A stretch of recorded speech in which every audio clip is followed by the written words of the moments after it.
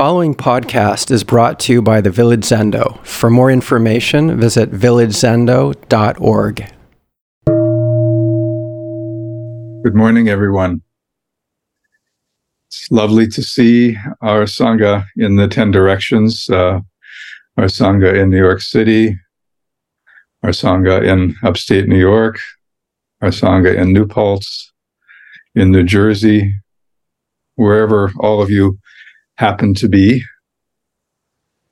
our wonderful distributed Zoom Sangha. Most mornings, I take the dogs out for a walk in South Mountain Reservation, which is where, very near to where we live. I didn't get to do it this morning. We'll go out this afternoon. But from the way the dogs behave, it's clearly the high point of their day.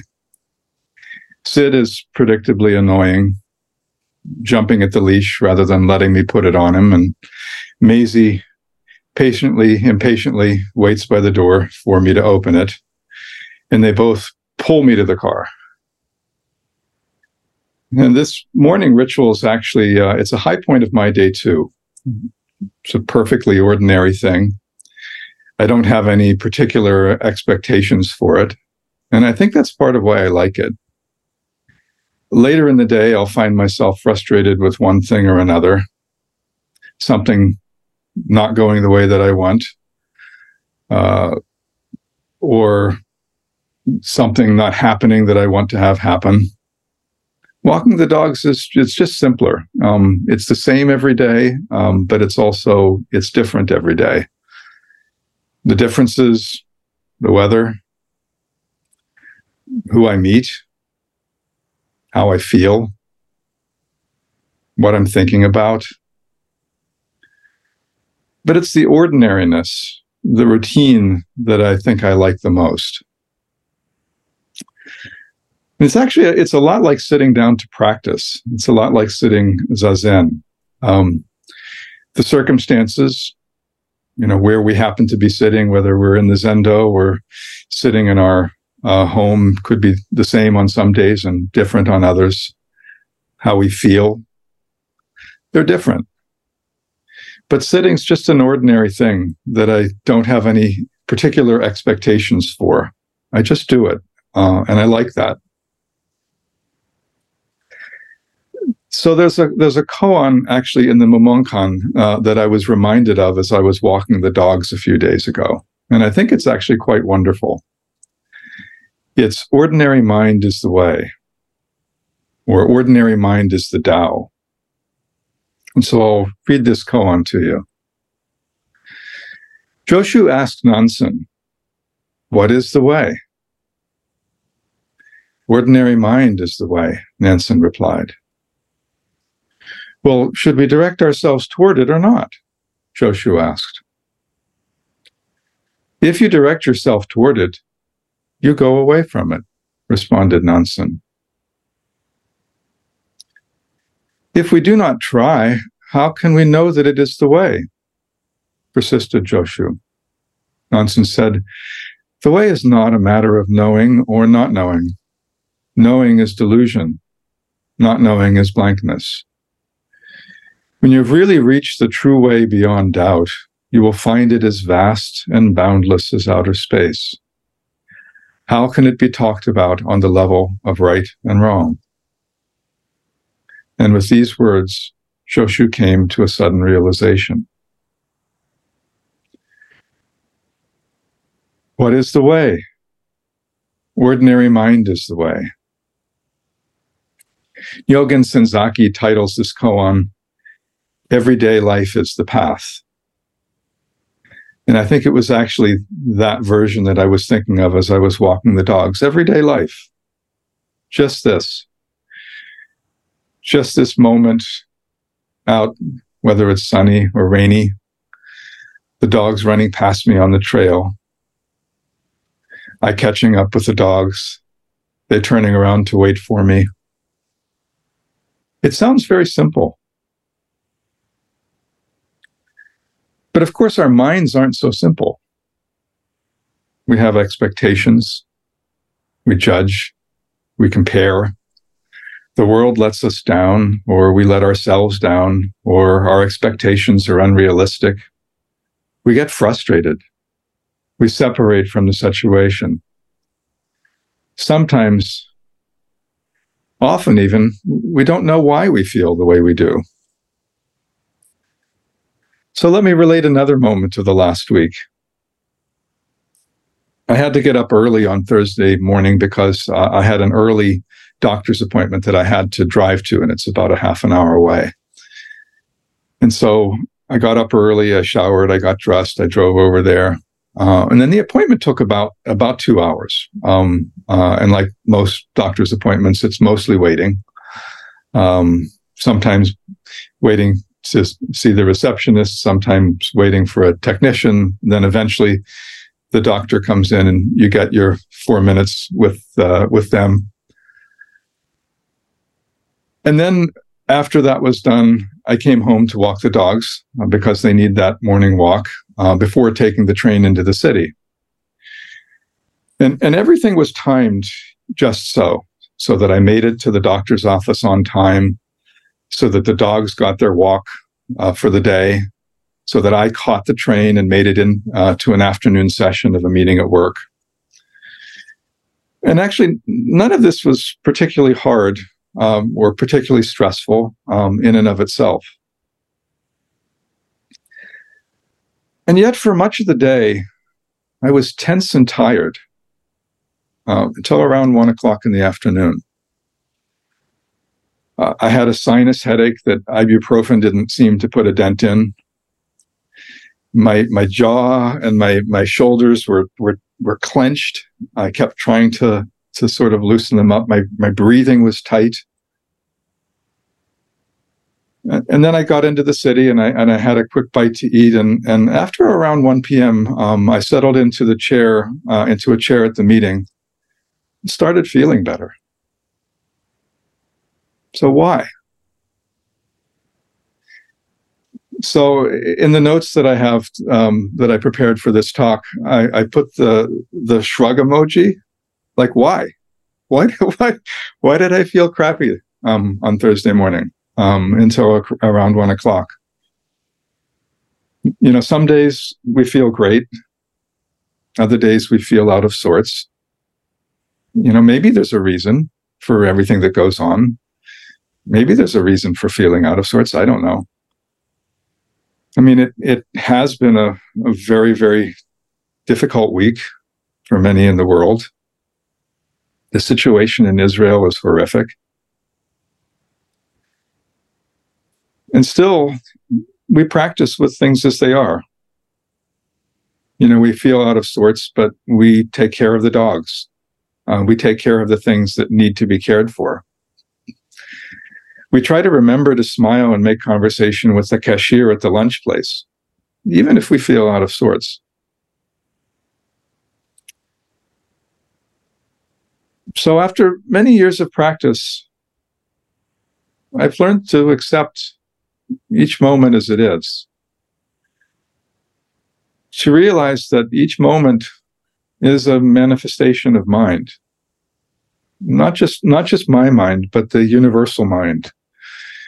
The mind that is not separate from what's going on in Israel. I learned to see the ups and downs that occur as life, as part of my life, as just, they're part of a whole. They're waves on the ocean.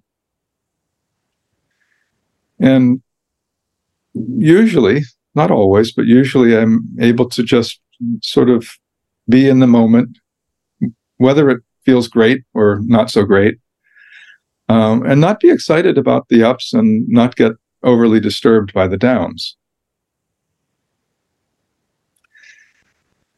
And I was thinking as I was writing those words that we try to practice actually with the mind of the Tenzo. I was reflecting back to Dogen's instructions to the Tenzo, or instructions to the cook, and Those of you who have been to a residential retreat in the past where we had, the village Zendo had a tenzo cooking for a group of 20 or 30 people, will know it's a very, very difficult job. And it's not possible that the person that was the tenzo felt great every morning when they were getting up an hour before everyone else to make sure that breakfast was ready. And yet Dogen writes about the three minds that we practice with, or that the tenzo embodies. The three minds are our joyful mind, parental mind, and magnanimous mind. So joyful mind recognizes that we're fortunate to be here in this life, to be able to realize ourselves, and to be able to take care of each other. And we joyfully accept our difficulties, recognizing that our difficulties actually give us an opportunity to awaken. Parental mind is the mind in which we take care of people and things around us as if they were our own children. And in Instructions to the Cook, Dogen writes about how the tenzo makes sure that things that belong on a low shelf are placed on a low shelf, and things that belong on a high shelf are placed on a high shelf. Parental mind. You don't want something that's heavy that might hurt someone to be on a high shelf, so you put it down low where it's easier to get to and less of a hazard. When I was growing up, my father always served himself last at the dinner table. There were only four of us. We always ate as a family. This was, I think, a thing of the baby boomer generation, where the family, the nuclear family, always got together at the dinner table each evening. And my father always served himself last, because he wanted to make sure there was enough to go around. And once everyone had food, he served himself. Parental mind. Magnanimous mind sees everything from the perspective of a Buddha. We don't fall into a one-sided perspective. We don't discriminate against ups or downs, great or small.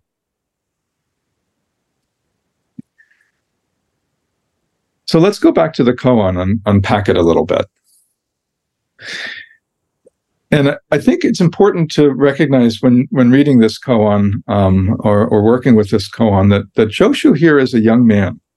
He's very, very early in his practice. He's probably in his early 20s. Now, he's a sincere practitioner. He's come from northern China to southern China to practice with Nansen. So he's left behind an entire life in order to pursue the way. But he's still early in his practice. You might say that he's not yet passed through the barrier of no self and seen his true nature. And so he's sincerely asking Nansen for help. Nansen here is an older man, perhaps in his 50s. So he's very ripe in his practice. And he's the master that Joshu comes to for instruction. And Joshu asks Nansen, "What is the way?" And Nansen replies, "Ordinary mind is the way." Well, shall we direct ourselves toward it or not? Joshu asks. Well, if you direct yourself toward it, you go away from it, responds Nansen. But if we do not try, how can we know that it is the way? Asks Joshu. So how do you understand this response?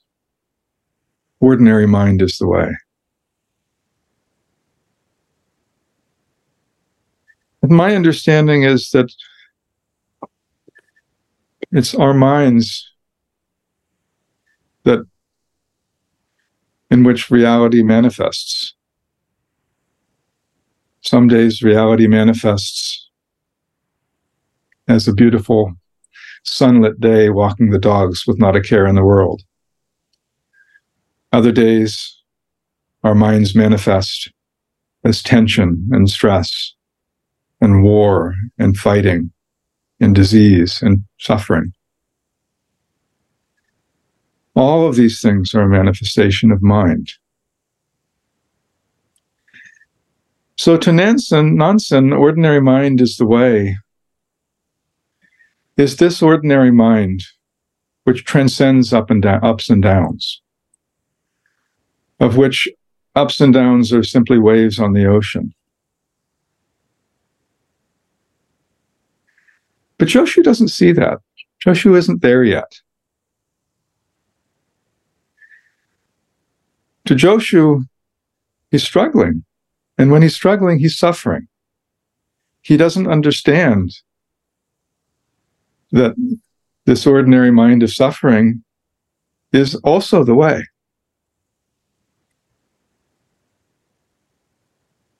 This is why he needs to practice. It's why we need to practice. Before we start practice, and even after we've been practicing for many years, our ordinary mind can push us this way and that.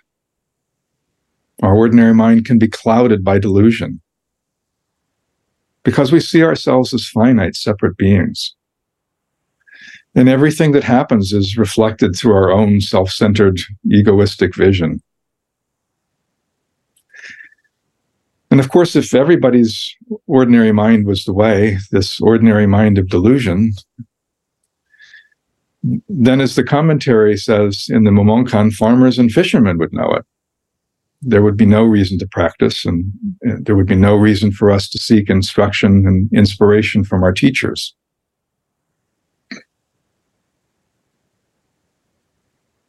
In the Faith Mind Sutra, however, it says, the great way is not difficult for those who have no preferences.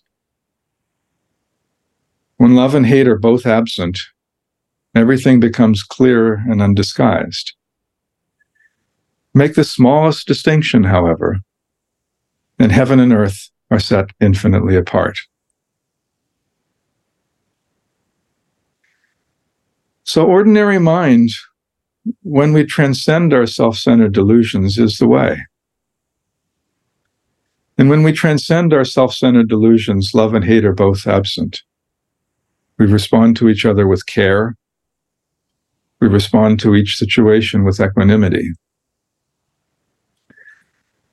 Make the smallest distinction, however, and heaven and earth are set infinitely apart. And we can see the consequences of distinctions all around us. There's the hate in which Palestinian sees Jew, and Jew sees Palestinian as other. Hate that's built up through years of war, deprivation, propaganda, walls being constructed, stories being told, lives being lived in delusion. And the consequences are horrific.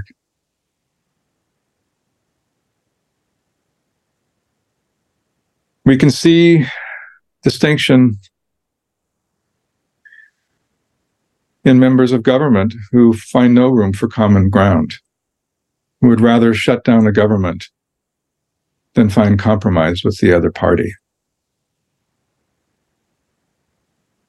Make the smallest distinction, however, and heaven and earth are set infinitely apart.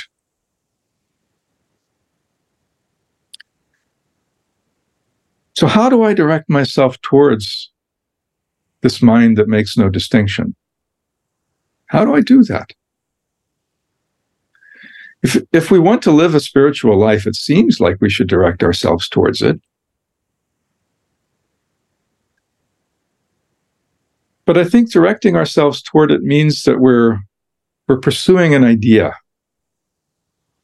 of enlightenment, an idea of what a spiritual life, a Zen life, looks like. And when we do that, we're separating from it. In fact, enlightenment itself is an idea. Delusion itself is an idea. And when we first start to practice, we use these words, our teachers use these words provisionally.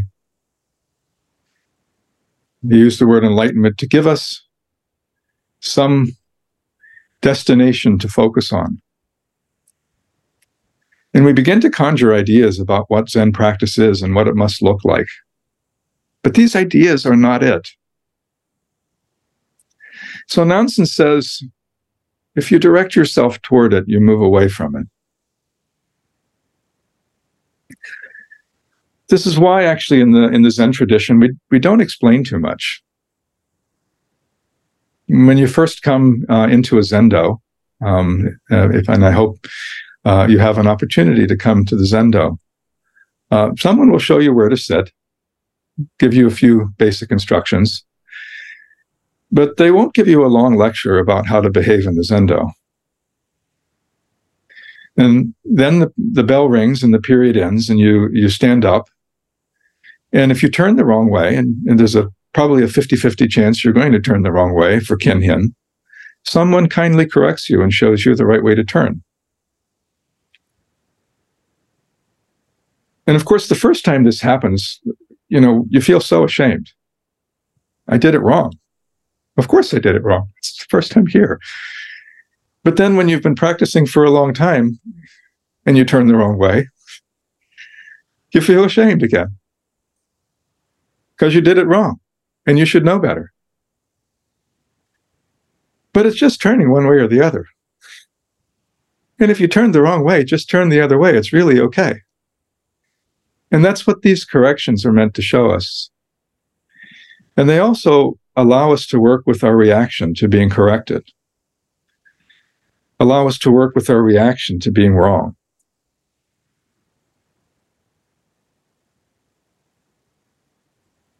Nansen said, the way is not a matter of knowing or not knowing.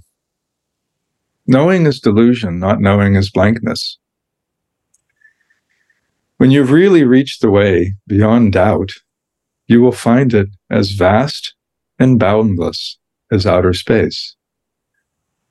How can it be talked about on the level of right or wrong?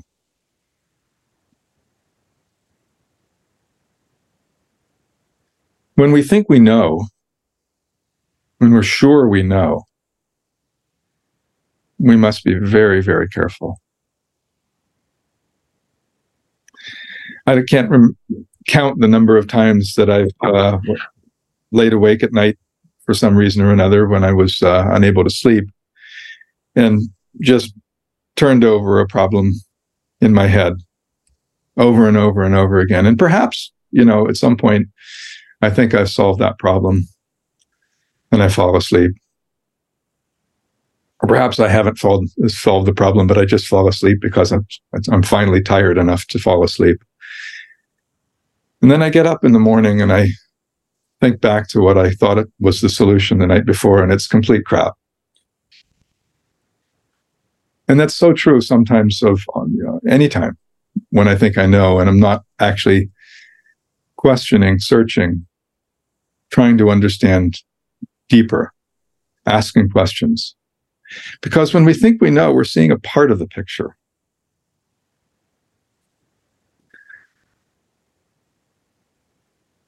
But this doesn't mean that we just say, whatever, man, it's all the same to me. Not knowing is blankness. We've been given a very powerful discriminating mind that we have to put to good use.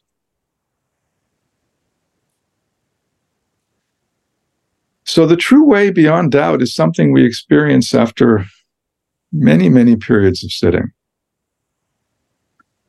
After great effort,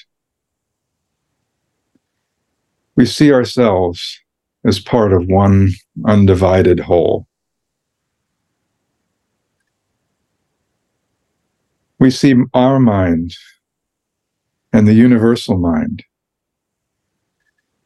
as the complete manifestation of reality.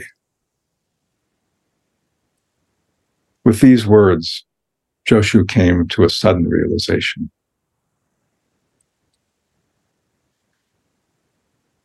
So Joshu had this young monk with nonsense instruction, had a moment of realization. And we can imagine that he had many such moments of realization over the next many years of his practice.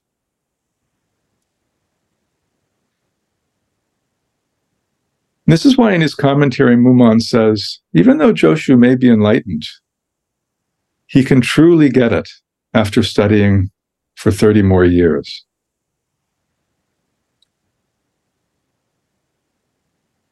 Because even after realization, realization after realization, our practice continues. And when the words 30 more years are used here, it's not saying exactly 30 more years. It's saying our practice is endless. Joshu's practice is endless. It continues now on this day in this virtual Zendo.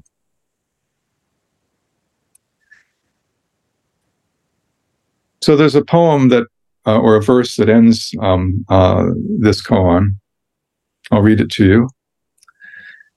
Hundreds of flowers in spring, the moon in autumn, a cool breeze in summer, snow in winter. If there is no vain cloud in your mind, for you, it is a good season. So the first part of this poem describes the beauty of the four seasons. And of course, we all dream of a life that's filled with hundreds of flowers in spring and a cool breeze in summer. And sometimes it's like that, but not always. After the flowers bloom, they wither and go to seed. The autumn moon gives way to cold, rainy days. And with climate change, that cool breeze of summer may be missing for days on end.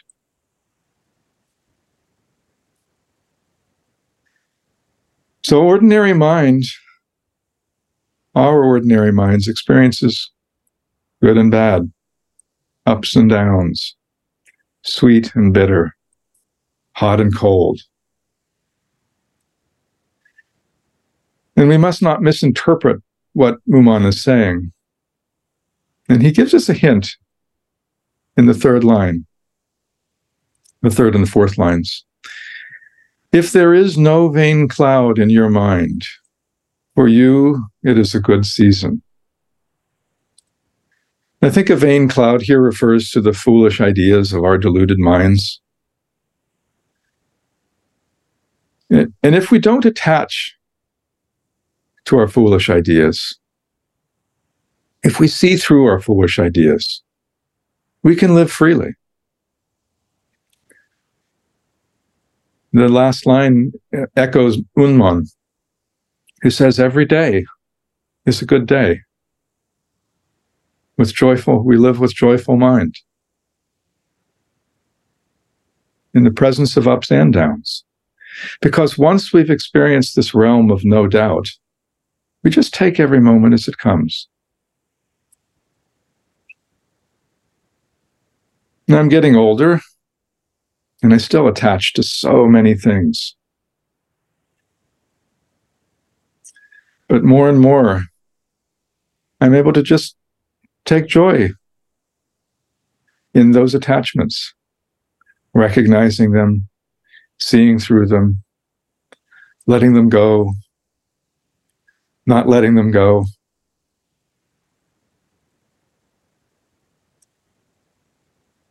I'm seeing that there's a time to sow and a time to reap, a time to every purpose under heaven.